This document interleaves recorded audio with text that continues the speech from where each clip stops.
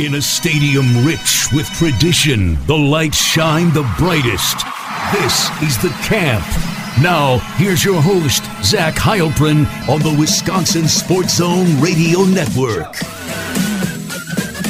Yes, welcome into the Camp here on the Wisconsin Sports Zone Radio Network. I'm Zach Heilprin. He is Jesse Temple from The Athletic. So this is going to be a little bit awkward. We already recorded the episode earlier Sunday morning before Jesse hit the road back from Champaign. And on his drive back, Wisconsin released some news. Jalen Berger has been dismissed from the program. So in the original episode that we already recorded, we talked about Jalen and him not getting any snaps against Illinois and him not playing and what it meant and all that stuff. And that's still going to be in the show.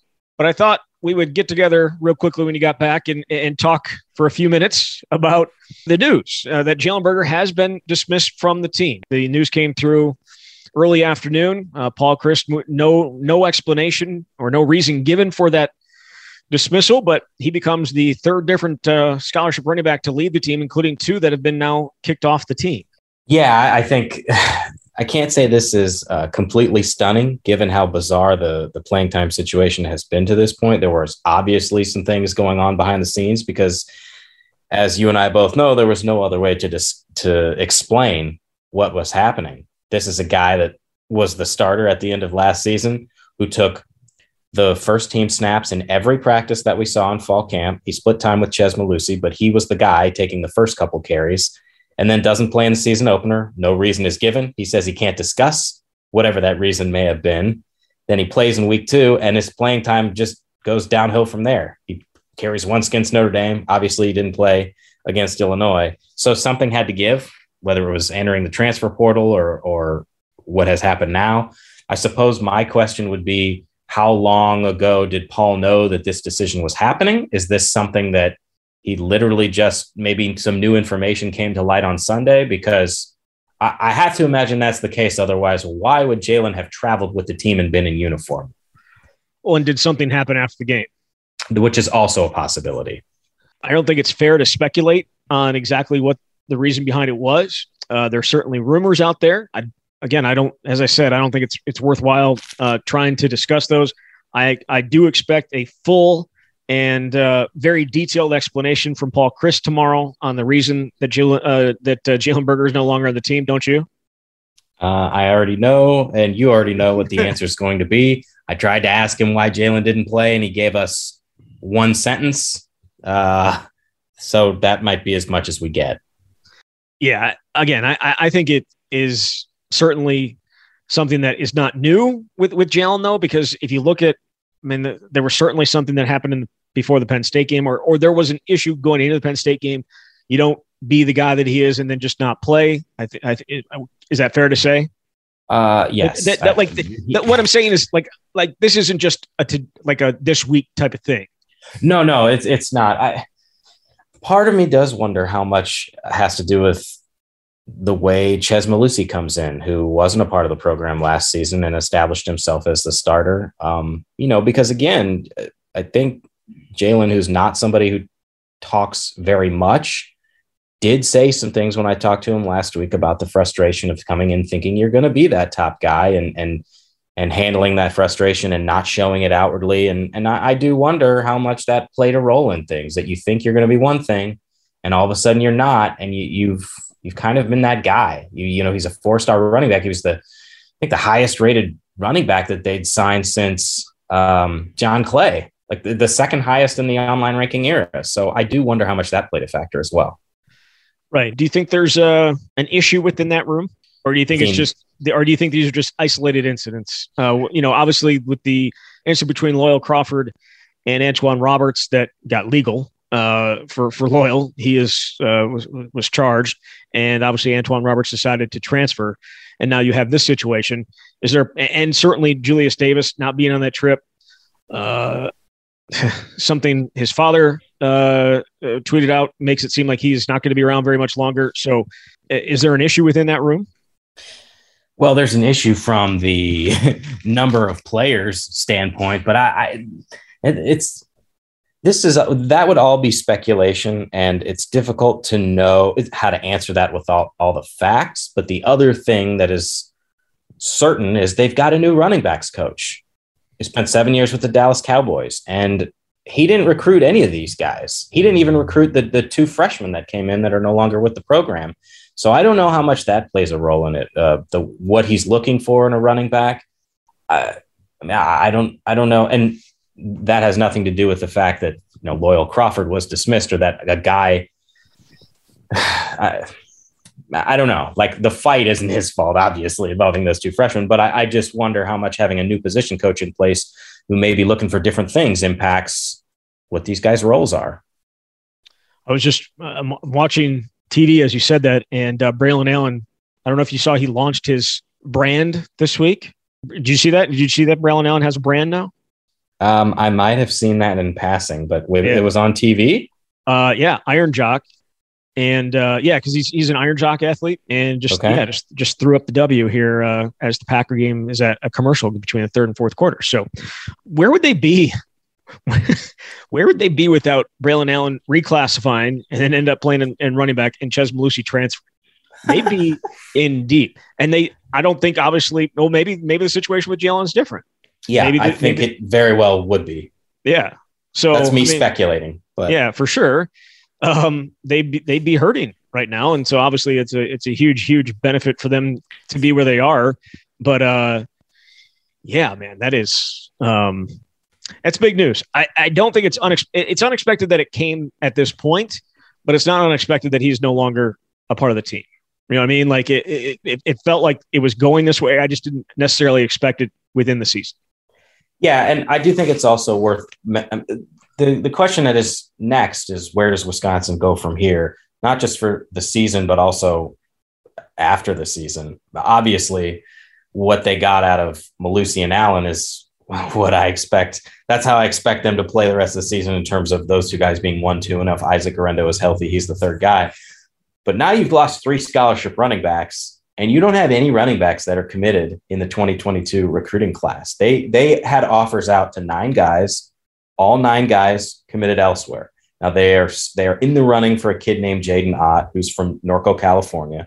He's decommitted from 2 different schools. I don't know whether Wisconsin's going to get him, but it's very late in the cycle to pull a rabbit out of the hat in the way that they did with Jalen Berger a couple years ago, who committed after the season on national TV. So to me, I think this is a classic transfer portal situation, unless they wind up getting this Ott kid, which I don't even know if that would be enough to fill out the running back room. I'm very interested to see what Gary Brown and this staff does in recruiting running backs in the next couple classes, because they need them. In your mind, is it hard to fathom their inability to consistently recruit really, really good running backs? Yes and no. I think the obvious answer, and the thing, like, fans always get frustrated about your Wisconsin. You've got all these guys who are Doak Walker Award winners.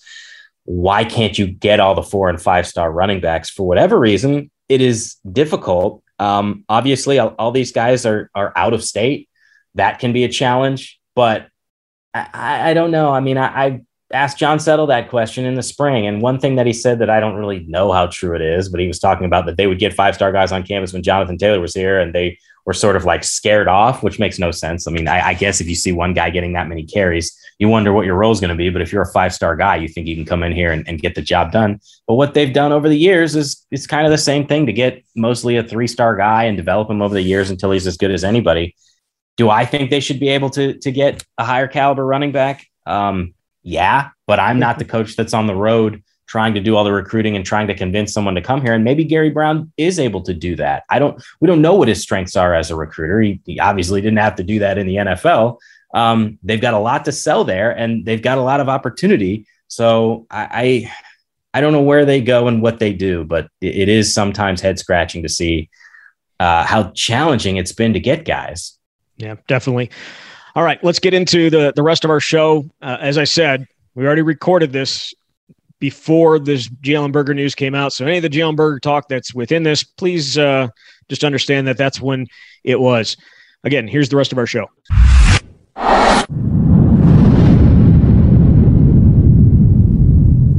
And the Badgers won a game against a Power 5 team, kind of. Illinois. Wisconsin beats Illinois 24-0. Their first shutout, though technically the defense got their second shutout, but either way, I guess not technically, essentially their second shutout. They took care of Illinois yesterday, limiting them to under 100 yards. Certainly an impressive performance on that side of the ball. And Wisconsin's offense, especially the running game, showed up and dominated in the fashion I think we expected them to do much of this year. But it was impressive, especially Chez Mellusi and Braylon Allen, both of them over 100 yards. First time they've had two 100-yard rushers in a game since 2018. Jack Sanborn said at the beginning of last week, we just need a win, and they got that win. And it doesn't necessarily make everything better, but certainly makes them feel slightly better, Jesse. Yeah, I would think so. And I thought it was notable when Paul Chryst talked to us after the game, which, by the way, they put it for people listening essentially in a large garage so we could talk to him outdoor. It was definitely a new setting for an interview. But he said that he challenged the team earlier in the week, basically telling them, let's play with a lead. And that was in response to a question about how well the defense had performed against Illinois, because I think we all know that the defense has played well enough for the team to have more than one win in the first four games. But the offense responded. It wasn't perfect. It was far from perfect. They had an 18-play drive early and only kicked a field goal. They had a couple of turnovers, but they gave the defense a lead and did just enough, and the defense took care of the rest. To me, though, it is the Mellusi and Allen story. That is one of the big takeaways from the game. Yeah, the two combined for 276 yards of the 391 yards that they ran for. They averaged, Braylon was over 7 yards a carry, Chez just below 7 yards a carry. They both had a couple of 23-yard runs. I think Braylon actually had two of them. His touchdown was also a 23-yard touchdown run. But I thought more so than anything, they ran with some vigor. They ran with some intensity. They ran with some emotion. They ran with angry intentions. I don't even want to say bad intentions, just intentions to get through guys. And we heard Jake Ferguson after the game, kind of what he tells Braylon Allen every play, just go run through somebody's face. Yeah, that was a good quote. I thought Chez Mellusi gave some of the best quotes I've heard from him so far this season. It probably helps that he's talking after a win, since he hasn't been used to losing when he was at Clemson. But they ran hard. That is one of the first things that stands out. And especially, it's not a surprise that Braylon does that. He's 238 pounds. We saw what he did on a handful of carries that he got a week ago against Michigan when he just pushed the pile forward. But with Chez, there was a run early in the game that really stood out. It was on the first drive. It was on one of the first drives. He plowed over a defender and ran for 13 yards down to the Illinois 7-yard line. And you could just see the intensity and emotion that he had after the play, the way he was carrying himself. And he talked about that after the game. He said, I've been labeled as kind of like a scat back. And he said, I don't really care for that. And I feel like I'm a very balanced running back, and I definitely ran with a purpose today. And then he went on to say that his whole mindset coming into the game was that he didn't want to make people miss. He just wanted to run through everybody. And we saw that consistently from Mellusi. So he definitely was a man on a mission, and mission accomplished. But the 1-2 combination with him and Braylon Allen is very interesting, because I think it's what we're going to see the rest of the season, assuming both those guys are healthy. It's certainly hard to see Braylon having a lesser role given what he did. And it's a nice combination. And Mellusi talked about that too. Mellusi's a bit of a smaller guy. Braylon comes in, and I think he's got some extra gears too, because he talked about the 23-yard touchdown run. He had 3 runs of 20-plus yards, or two runs of 20-plus yards, and he had a 17-yard run as well. So I really like that combination. And I know we'll get into what that means for the rest of the running backs, but just to start out, those two guys really delivered, and I think we'll see more of it. Yeah, I don't want to talk about Jalen Berger just yet. Too soon. Right, yeah. But no, the funny thing about it is, Braylon still so not inexperienced as running back, but still so young. I mean, he is inexperienced as a running back, though. Right. He is. No, there's no doubt about that. But he's also just 17. And I'm sure, I don't know if that was pointed out in the telecast yesterday, We weren't listening to it, obviously. I would assume it was pointed out. He was 17, should be still in high school, and he's running through dudes like he's a senior. Anthony Davis, who jacked himself in his playing career, former Badger running back, and has gotten even bigger after that, just said the dude looks like a senior that's been through multiple off-season training, weight training program, and he hasn't. But you just, you put on the film and what he did. But the funniest thing about yesterday was Jake Ferguson wanted him not to run through somebody's face on a run. He wanted him to jump over a guy on that one run. I think it was the first 23-yard run that he had. He had the safety was all alone. And Braylon's like, I didn't really know how much, what to do. There was perhaps too much space. And he said he made his move too early, but Jake Ferguson was apparently yelling at him, jump, jump, jump. Because that's what guys are going to do. That's the only way you're going to get him on the ground certain times is go after his legs. And the safety went after his legs and got him down. Had he leaped him, maybe he gets into the end zone. I don't know. Probably not. But it was still a really impressive performance from him. Hey, easy for Jake to say. He wasn't the one who had to make the jump. I mean, if you do not execute that jump, you're in big trouble. There was a great one in the Michigan game against Nebraska last night, by the way, one of the best runs I've seen the whole year. But with Braylon, I think there is certainly some inexperience there, right? He played running back as a senior in high school in the spring season and hasn't had many carries, but he just looks so natural because of his ability. The play that stood out to me that we haven't talked about was the one where he got tackled. His knee never hit the ground. He rolled off the guy and he kept going. The fact that he had the presence of mind to do that really said a lot about kind of his football IQ as a young player. Unfortunately, the official signaled the ball carrier down, which was kind of inexplicable. And Paul Chryst was livid on the sideline yelling at a couple of officials. But Braylon there's a reason why they put him at running back. But I think early in the season, there was perhaps a vocal minority of fans who were wondering, why are they wasting this talent if there are going to be 4 running backs ahead of him?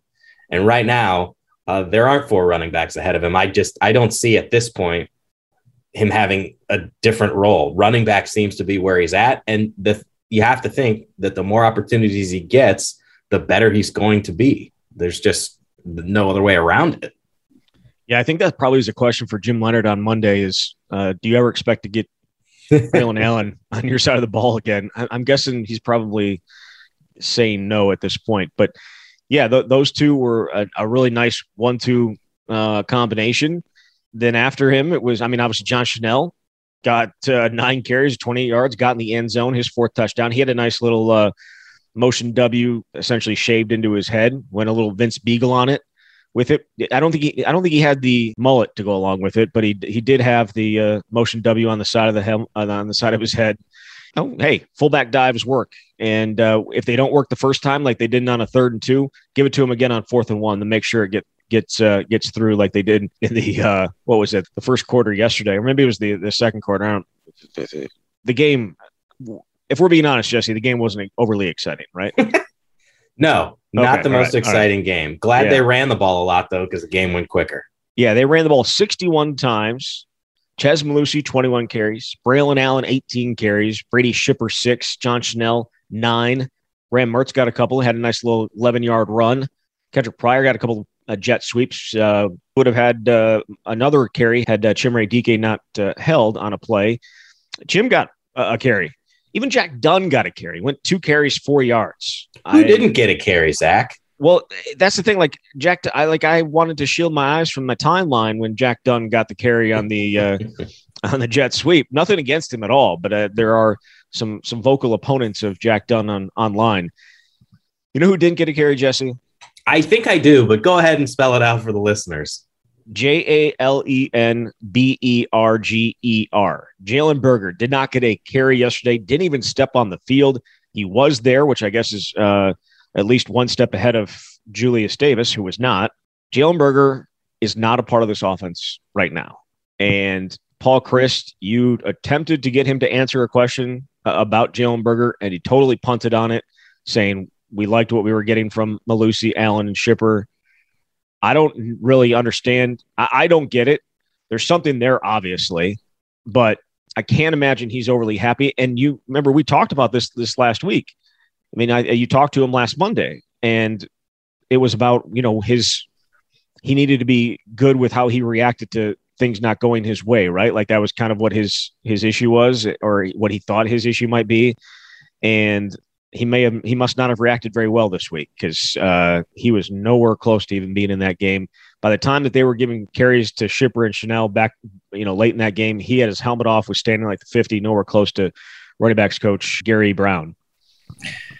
I do not understand what's going on. On the surface, it would seem to be inexplicable, which means there is something beneath the surface that we are not aware of, because I thought after the week 2, he didn't play the Penn State game fine. So there must have been a reason, despite the fact nobody wanted to talk about it. But then he goes out and he carries 15 times against Eastern Michigan. He plays 23 snaps. It looks like... Of course he carried the ball 15 times. Of course. But he managed to not carry 15 times the next week.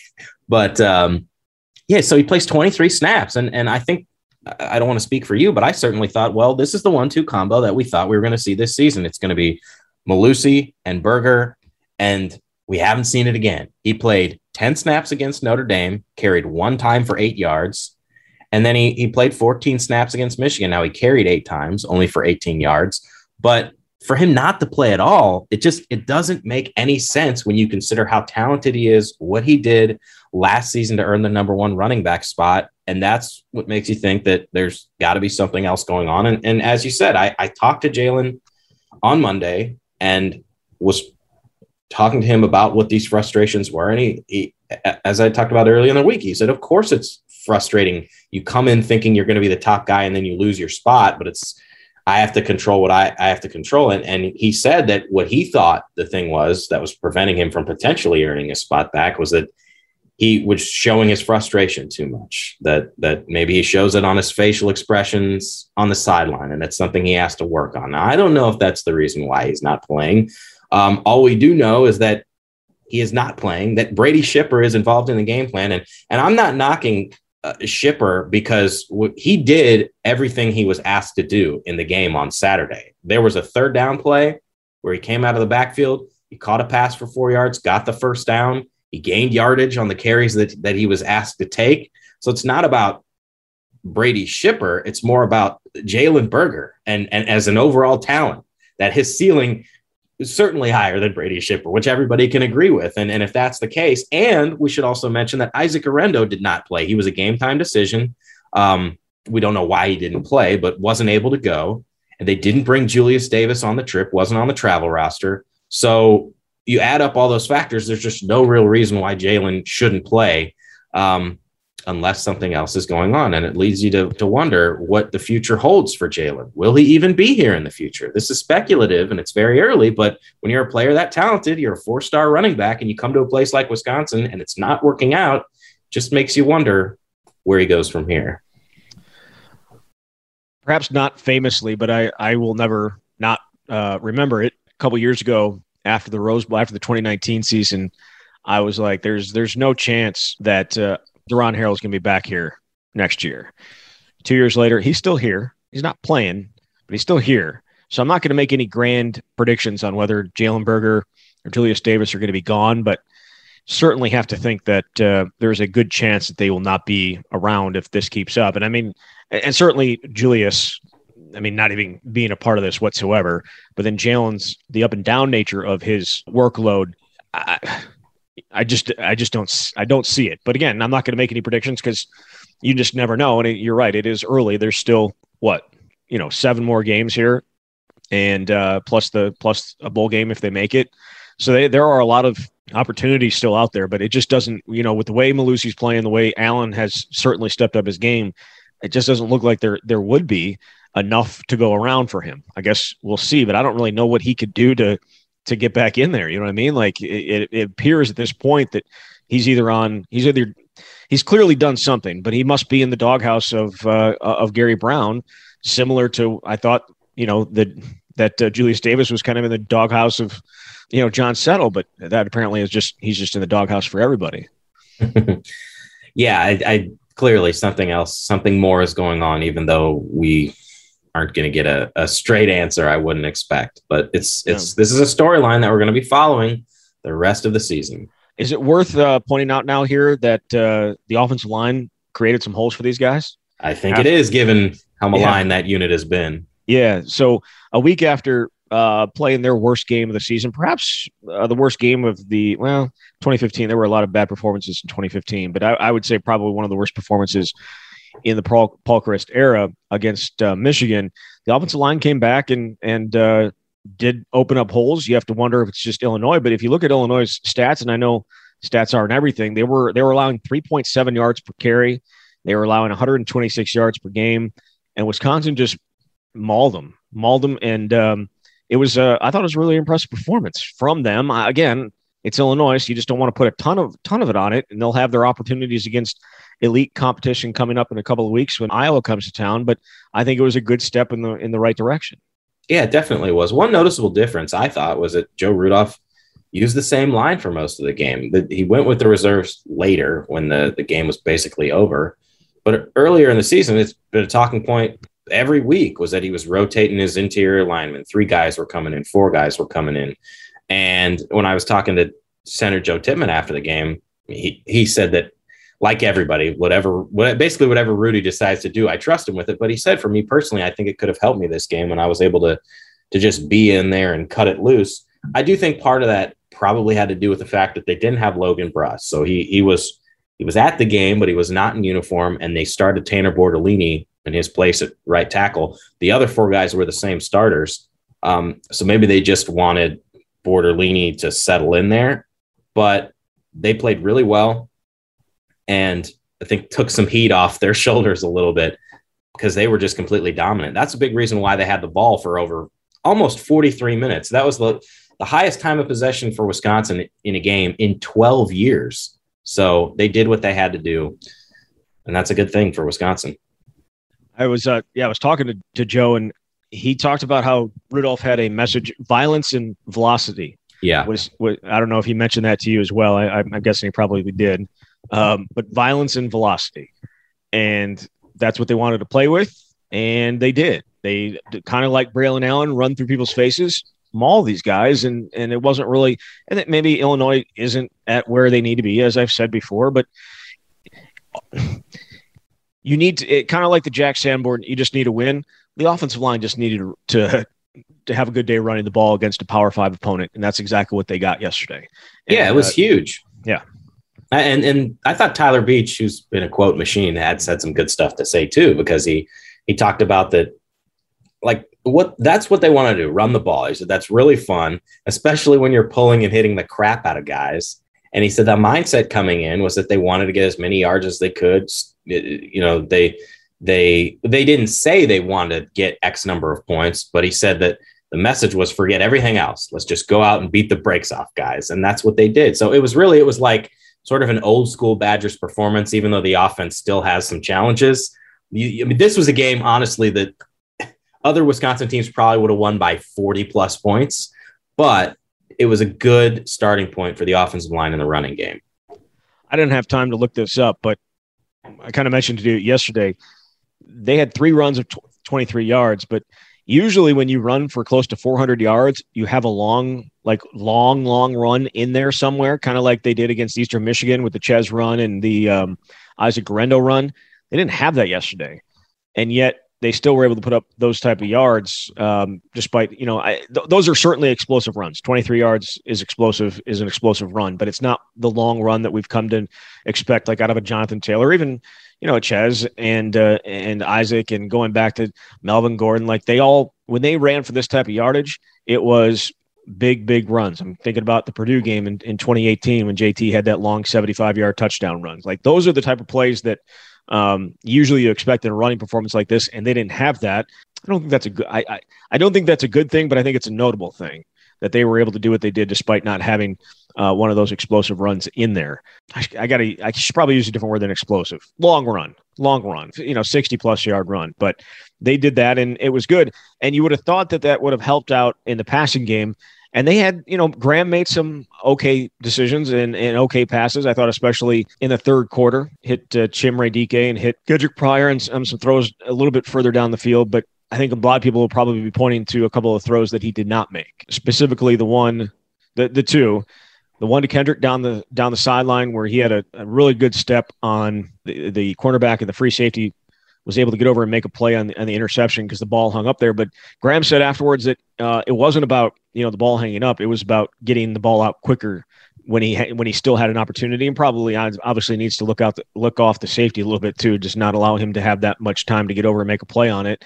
And then the other one was Jake Ferguson on what should have been a touchdown. And Graham said that he didn't actually see how close the guy was to making a play. He just didn't want to overthrow Ferguson. And I asked him where the ball should have been. And we were outside on the field with those interviews. And he's like, right there. And I'm like, in the end zone? He goes, yeah, right there. And he's like pointing towards the end zone, exactly where the ball should have been. And so obviously he probably wants those two back. And then also there was one on the first drive where they had man coverage and they cleared everybody out, running routes to the left, and Danny Davis coming back underneath on a shallow cross, and Danny was wide open. It was almost a perfect play for the coverage that Illinois had. They were playing man, and there was a whole bunch of picks, I think is the term you would use, legal picks, I guess. And instead he went for Chimere Dike in the back of the end zone. It was incomplete. Yeah, it was not Graham's finest day. He finished the day 10 of 19 for 100 yards, no touchdowns again, and 1 interception. So that means now he's got 2 touchdowns and 7 picks this season.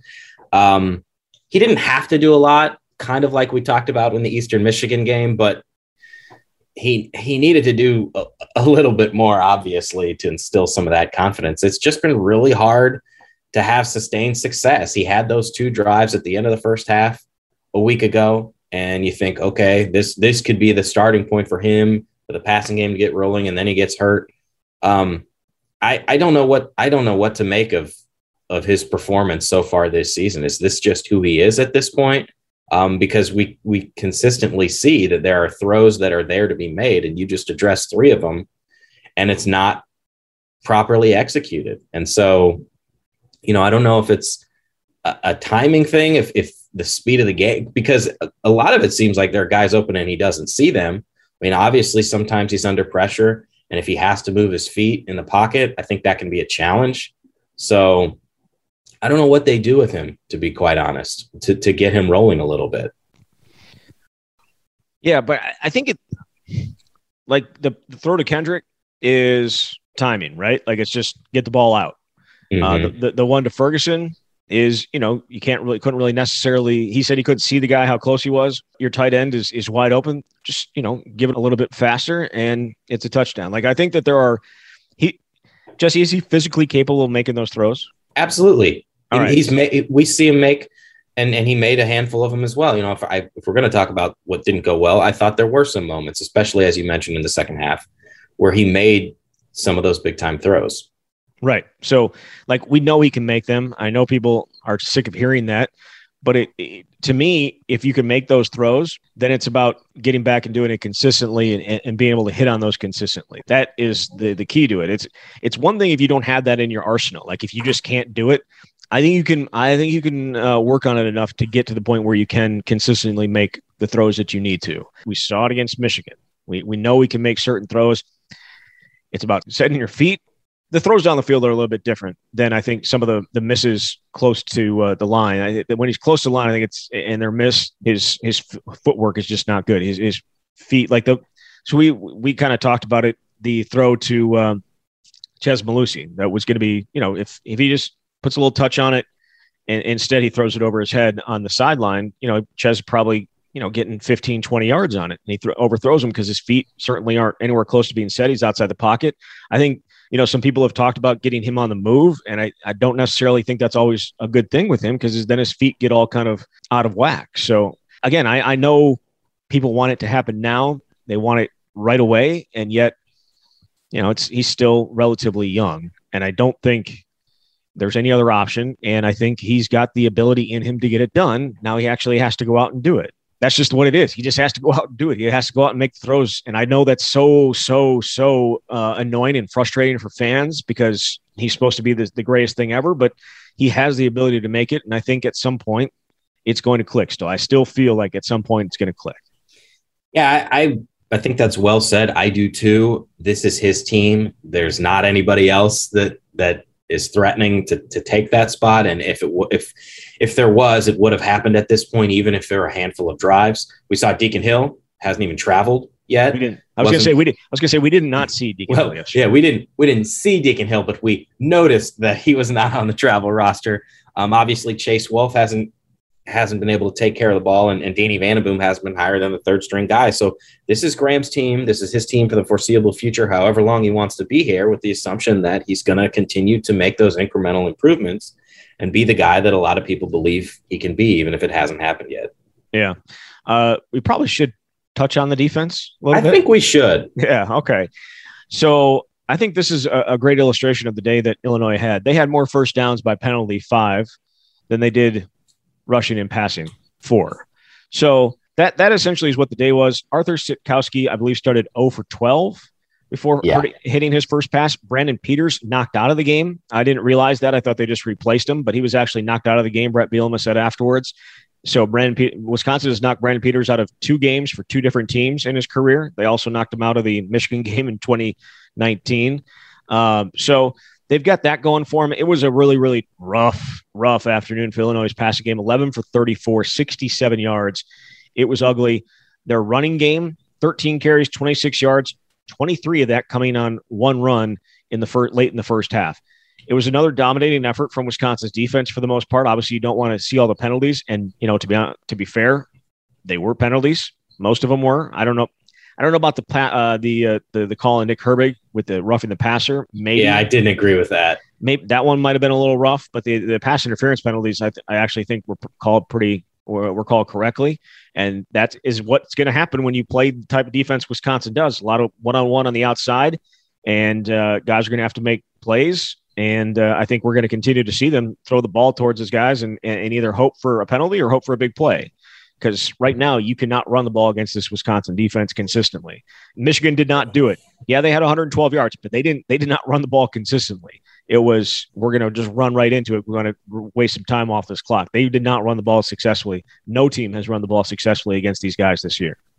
I just finished a story about this that's going to run Tuesday about the defensive performance overall. But to your point, and I referenced this probably a couple of weeks ago, the numbers change every week, but opponents right now, they're averaging 44 yards rushing per game against Wisconsin this season, which is number 1 in the FBS, and then 1.62 yards per carry. If that holds, and it's a big if, that'll be the best single season mark in school history. The number 1 team is that famous 1951 team, 66.8 yards rushing per game and 1.74 yards per carry. So it just speaks to the fact that there are no holes to be found for the most part. You talked about that 23-yard run, but other than that, there was bupkis.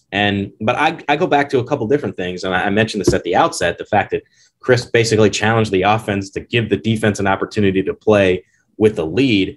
I think that made a huge difference. Maybe it wouldn't have mattered a ton against Illinois because the Illini's offense just couldn't do anything. But think about the fact that the offense could sustain some of those drives. You mentioned there wasn't a 75-yard touchdown run, but honestly, that turned out to be, I think, beneficial for the defense. They could get a rest. The first drive of the game went 18 plays and took almost 10 minutes off the clock. Illinois only ran like 6 plays in the first quarter. So it allowed the defense to be fresh. The other thing that stood out in talking to these guys after the game was how well prepared they were from a scheme standpoint, and Jim Leonard, his ability to prepare them, because multiple guys talked about how they knew exactly what was coming. They knew what to expect. The only thing they didn't expect was that Illinois actually came out throwing on the first 3 plays of the game. But all those passes were incomplete. And then Caesar Williams said they basically went back to exactly who we thought they were. They knew the tendencies. Noah Burks talked about they knew the slide protections that were coming. And I think that showed up. But they've been able to get contributions all over the field. You had 10 pass breakups.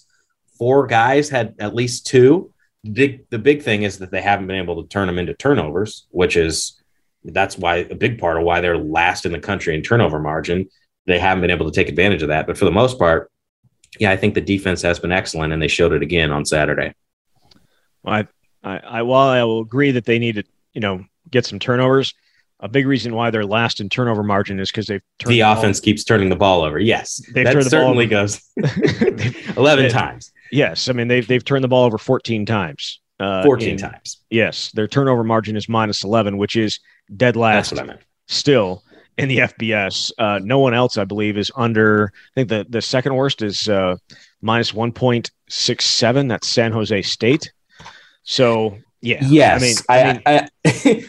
Yes, I fully acknowledge that the reason the turnover margin is so bad is because of the offense. But what I'm saying is the defense has had a ton of opportunities, and Colin Wilder talked about it too. There were 2 passes that he should have intercepted. And he said, talk is cheap, and I've got to come up and make those plays too. So they haven't been able to generate those takeaways for as good as they've been. And think about how games might change if they had. Like, say Scott Nelson picks that ball off against Jack Cohn in Notre Dame, and he takes it back for a score, and all of a sudden you're up 7-0. The game perhaps changes. Instead, you don't pick it off. You get a short field. You only get a field goal out of that first drive. As Paul Chryst said, playing with the lead is a little bit different, right? And if they had made some of these plays, say they got Cade McNamara sacked in the back of in the end zone for a safety instead of missing that sack. Those type of plays are game changers. As good as the defense has been, and they've been fantastic, they have forced 3 turnovers, 3 in 5 games. That's certainly, obviously, not going to get it done. There's only 2 teams in the country that have forced fewer: Coastal Carolina and Purdue. So as good as this defense has been, and they were fantastic again yesterday, they need to make some of those plays when the ball hits them in the hands. And they certainly have had those chances. But outside of that, really hard to have too much bad to say about them. Yeah. And maybe because they've been so good, it's easier to find those things that they haven't done well. But to hold any team, especially in a Big Ten, under 100 yards, that is so hard to do. And they did it against Illinois. The Illini just couldn't do jack. So and they were sitting at 51 before that final drive, and they ended up with 93. So they Wisconsin had their chances. Like the best defensive performance by Wisconsin defense in a Big Ten game was 66 against Iowa. This was the 4th best performance against a Big Ten team. Again, very, very impressive. It's just one player here or there could change an entire season, as we've seen. It was just a play here, a play there, specifically against Notre Dame and against Penn State. That could have made a huge, huge difference, but they didn't. So they are what they are. All right, let's get in a little overreaction or no, and we'll start with this one. These are things that, Jesse, these are things that have been texted to me. Oh, not even a call for Twitter. Not even a call for Twitter. The Twitter questions we'll get to. These are things that have been texted to me by people in my life, and I'm not proud of it at all. Like I'm not proud that I know these people. But I'm going to at least I'm going to use them anyways. Overreaction or no? This game doesn't mean anything. Wisconsin's offensive line is still trash. I was going to ask if you were going to change the names to protect the innocent, but didn't even use the names. Not going to use the names. No names. Overreaction or no?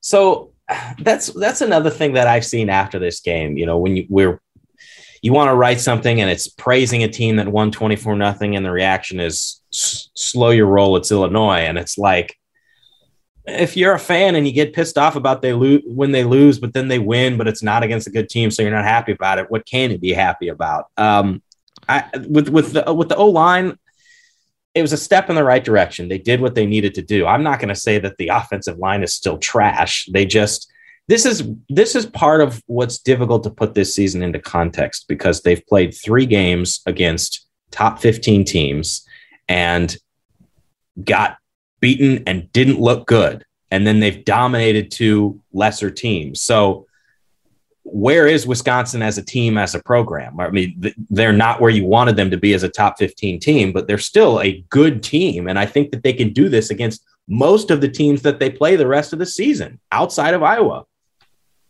So that was an overreaction? I think so. That was my long diatribe. I'm going to just suggest that you're going to say overreaction to all these, but just, that was just the kind of text messages that were coming in yesterday. Overreaction or no? Logan Brown, massive bust. Can't even play over a guy that was a turnstile against Michigan.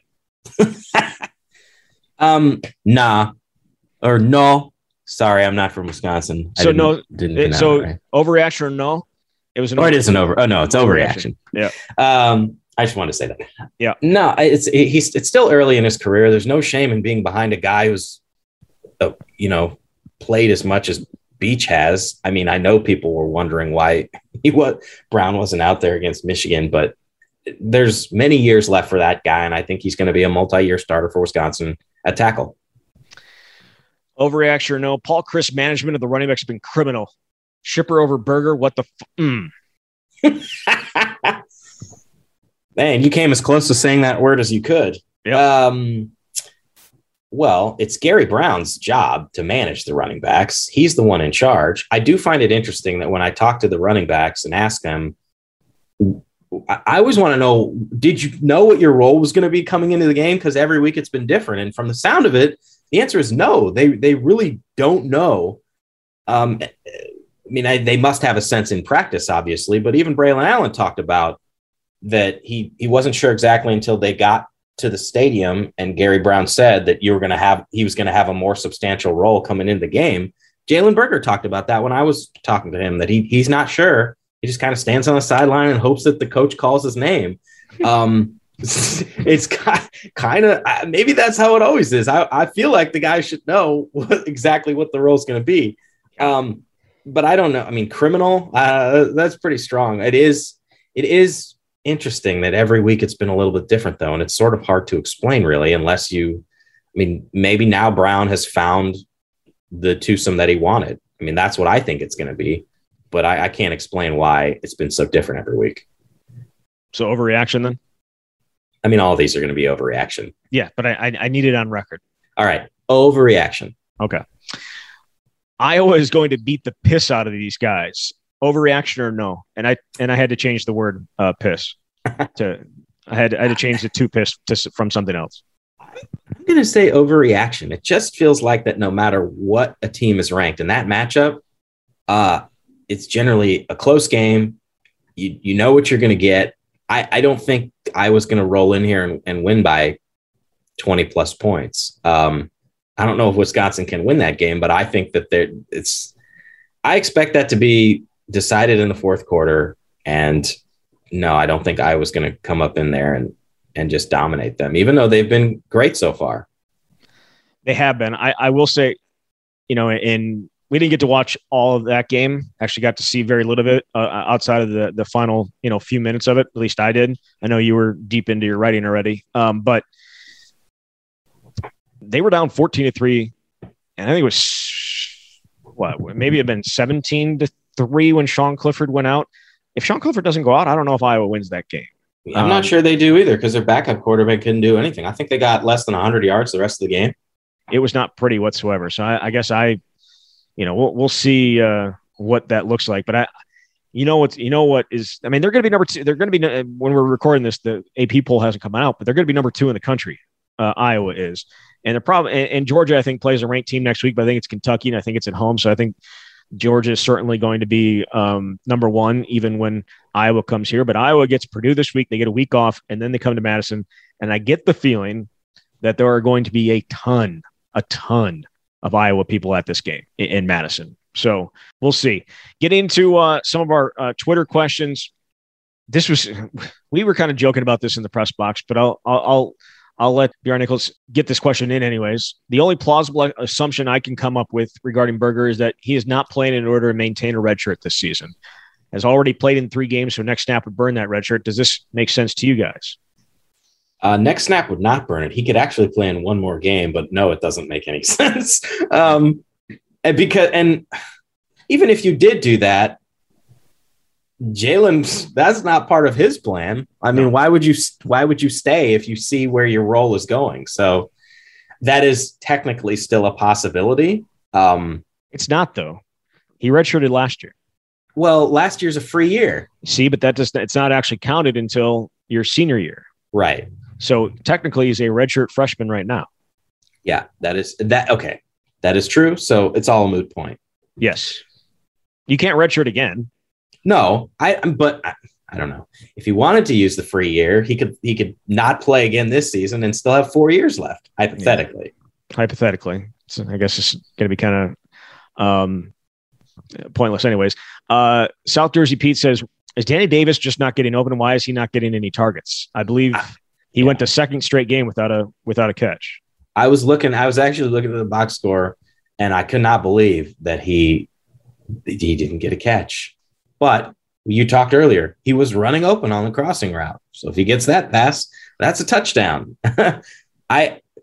Your best receiver should get more targets. How's that for an obvious statement? Well, he's gone 8 catches against Penn State, 3 against Eastern Michigan, 5 against Notre Dame, has not caught a pass the last 2 games. And I don't think he's been he certainly wasn't targeted this past week, but I don't think he was targeted that often against Michigan either. So, yeah, I imagine he may be getting a little frustrated. He was frustrated after the Penn State game that he didn't get more opportunities in that one, and he caught 8 passes. So that might be, that probably something is maybe to look in on because – but you're right. He was wide open. And I have to imagine, based on the way that play was set up, that it was a perfect setup for Danny Davis to be the guy that catches that ball on the crosser. Everyone going left, he, brings everybody left. He comes back right, and he was wide open for a touchdown. And Graham just had locked into Jim Ray, and it obviously just didn't matter.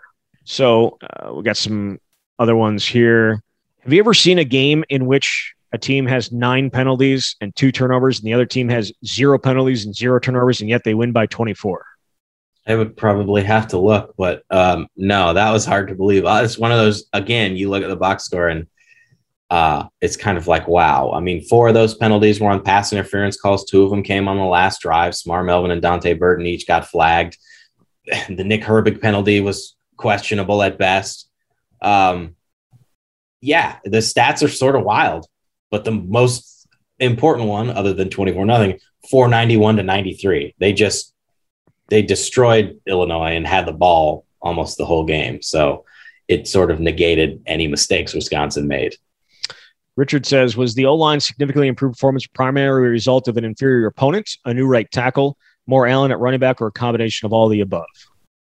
I don't know if having the new right tackle, I'm not a grader of offensive line play, so it's hard to say that Bortolini was the spark. It's probably some of the other things. It was an inferior opponent. That's obvious. And I think Braylon Allen does bring something different, a little extra. If you give him the ball in a short yardage situation, he's going to get the first down, and he's got a nice burst. So I think it was a couple different things. I'm not sure, though, how much it was Logan Bruss is out and Tanner Bortolini's in. Kudos, by the way, to Bortolini. I think, we haven't talked about him, that he can play every position on the line. The guy started at center last year, and now he's a tackle. Hadn't played very much this season, came in and played well. Speaks to his versatility, and also just the talent that's there with some of the young guys, which I know is another one of those storylines that you hear ad nauseum. But I do think that the future looks good for the O-line. Chris says, why does Jack Dunn get playing time over Marcus Allen? With 3 losses, why not play the guy who can develop instead of the 9th-year senior? Well, Allen didn't travel, and neither did Skylar Bell. So that's Alvis Whitted would know more about who he can trust and what he's seen in practice, since we haven't seen anything since the second week in August. Dunn is just Dunn is just a guy that they trust, that they I mean, I don't know. Like, Dunn is forever going to be a guy that some fans cannot believe he's in the game. And I'm not saying he should be in the game over other people or be getting jet sweeps over potential carries for other guys, but they trust him, and he's been in the program a long time, and that's part of why he plays. Slacknick says, defense played basically perfect. They were great, but is it a fair complaint to say they need to be more opportunistic? You can't drop 4 interceptions against better teams. Maybe that's unfair to say. I don't know. Completely fair to say. And we talked about it before. And it's also fair to say because all of the guys on defense acknowledged that. You talk to anybody after the game against Illinois, and even in a comment about how well they played, the next comment was consistently about that they haven't been able to force turnovers and generate takeaways. So that is totally fair. How long before Gasman asks, how long before Berger transfers to Rutgers? I don't know the answer to that, but and again, we don't want to predict what's going to happen for a college kid and make what decision he's going to make. I don't know. Sometimes they stay, sometimes they go, but it is hard to see what the path forward is for Jalen to get the types of touches that he believed he was going to get coming into the season. I think that is fair to say. Yeah. Jeff says, if the defense gives up 0 points versus Iowa, can the offense score enough to win? Yes. I think somewhere along the way, there will be a field goal. Again, what we saw yesterday with Penn State, just the interceptions. I mean, even Clifford threw a couple. Though I will say, I think there was at one point through the first quarter that Spencer Petras had a 0 passer rating, and Clifford had a 57 rating, and he had 2 interceptions. So, I think Petras started 1 for 9. Yeah, he was just slightly better than Arthur Sitkowski. Wisconsin was in on Arthur Sitkowski before he actually went to Rutgers. He was, yeah. Either way, we'll get. Tony wants. Is anyone looking to cancel Jump Round versus Army? It's been bad luck and energized the opponent the last 2 games. That makes no sense at all. Just abandon a 20-plus year tradition. Hey, you want the other team to be still? Go play good football. Exactly. You know how quickly and I don't want to jinx it, but you know how quickly that game's going to go next week? Oh, yes. I also don't want to jinx it. It's like talking about a no-hitter to a pitcher in the 8th inning. Right. So I'm not going to say any more other than that the 2 teams are among the nation's leaders in time of possession and run the ball a lot. And that's all I'll say. Army ranks 2nd in the country in rushing with 318 yards. Wisconsin's, we've talked about their rushing defense. Army's rushing defense, though, 3rd in the country. And they're only giving up 2.4 yards per carry, 6 touchdowns. I don't know how many, guys aren't necessarily running against them a ton, but I think Grams may have to throw a ball or 2 next week to get a win.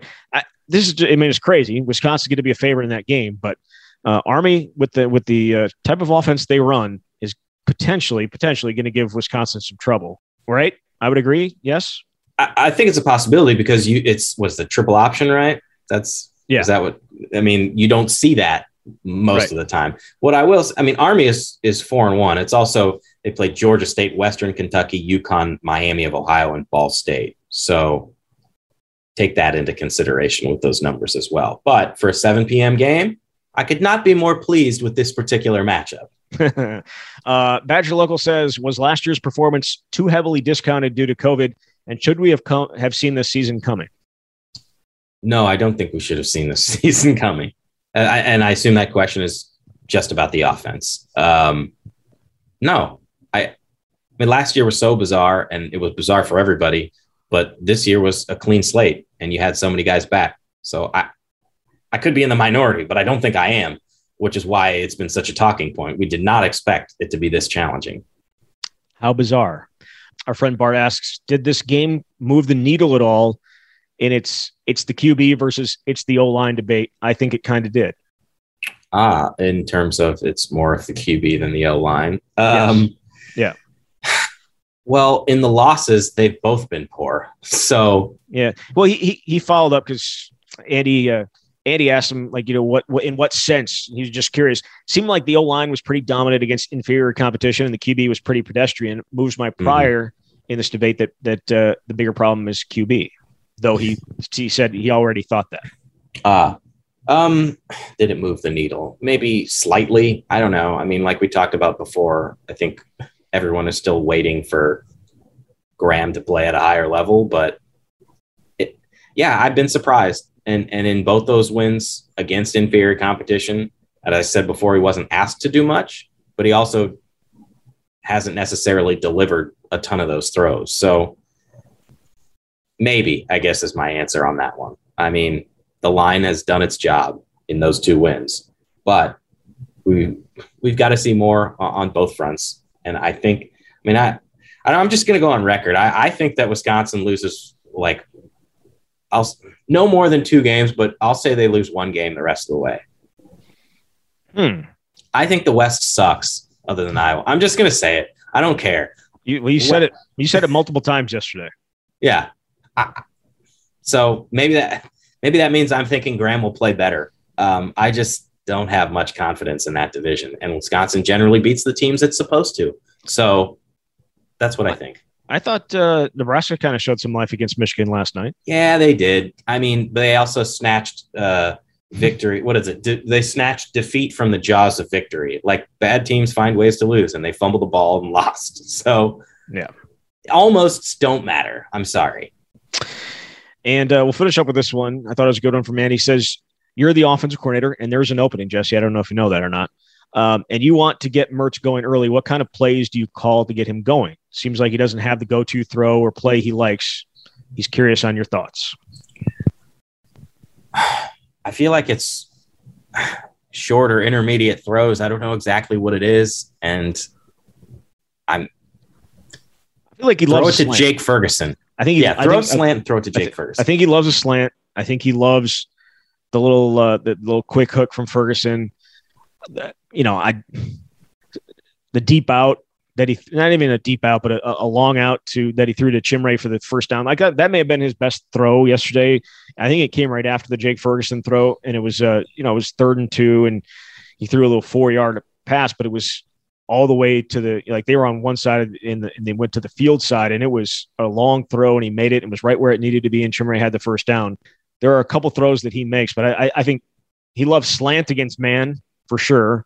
And yes, and finding Jake Ferguson just standing in the middle of the field. But I don't know necessarily if those are easy things to get him going either. You know what I mean? I don't think so, because I think of the Michigan game or the Notre Dame game. The 2 picks he threw, they were slants to Pryor, who was the man beater. So I don't know. Yeah, it's difficult. I think the thing to get him going is the running game. You know what I mean? Like I think getting the running game going, which means slowing down the pass rush, because you can't just tee off. Maybe gives him some time, but he didn't have a good game. And I don't know. He said he had to do a lot to get ready for that game. With his ribs, or I should say his chest injury. I don't necessarily, can't say ribs, but with his injury, he had to do a lot this week to be even able to play. So I don't know if he was hampered by that. He kind of said he wasn't, but I don't think he's not a guy that makes excuses. So I don't think he's not going to say that had anything to do with it. But I think it's a good point. I don't necessarily think that there are a lot of things that get him going that are easy throws. Now, we saw a couple of dump offs to the running backs. I think those could potentially be good, especially if you get it in the hands of Ches or Braylon. Not necessarily, again, nothing against Brady, but I feel like Braylon and or Ches on that quick, on that 3rd down play that Shipper picked it up. Yeah, he just tried to outrun the guy because it was going for the first down. I feel like the other two perhaps try and make the guy miss and make it into an even bigger play. But again, they needed the first down in that situation. That's what he got. But get it in your guys' hands quickly and let them work in space. Like that to me is probably the best thing for him. It's just to this point, I don't think they found what could potentially get him going early. I think that's all fair. I'm glad you brought up the injury too. And I think early in warmups, we were wondering whether he was going to play just because he didn't go through at the normal times that he does. Yeah. Go ahead. It turns out I have not been paying attention to Graham well enough before games. Okay. So because I asked him about that. I'm like, did you go get put through like an extensive workout before the game? And he's like, yeah, that's something I've been trying to do this year. And so he's been, he goes, I'm like, hey, you were running pretty hard, doing like these 40-yard sprints. And he's like, yeah, just something new I'm trying this year, trying to get loose and get the shirt all sopping wet and, sweating and that type of stuff. I don't necessarily know the reason for it as the quarterback, but yeah, apparently his warm-up was pretty much the same as he's been doing all year. Okay, then that's that. But that's just pure evidence that I have not been getting to games early enough. But I do think it's to be there 2 hours before and seeing him warm up. That you're not missing anything for the most part. But I do think it's a good point about getting the ball in the hands quickly of your playmakers. And if Isaac Arendo is healthy enough, he adds to that. If Gary Brown ever decides to play Jalen Berger again, he can do that too. So we haven't seen much of it, but that is an element that is available, I think. Yeah, for sure. Until next time, thanks, Jesse. Thanks, Zach. All right, there he is. Jesse Temple from The Athletic. You've been listening to The Camp. We're on the Wisconsin Sports Zone Radio Network.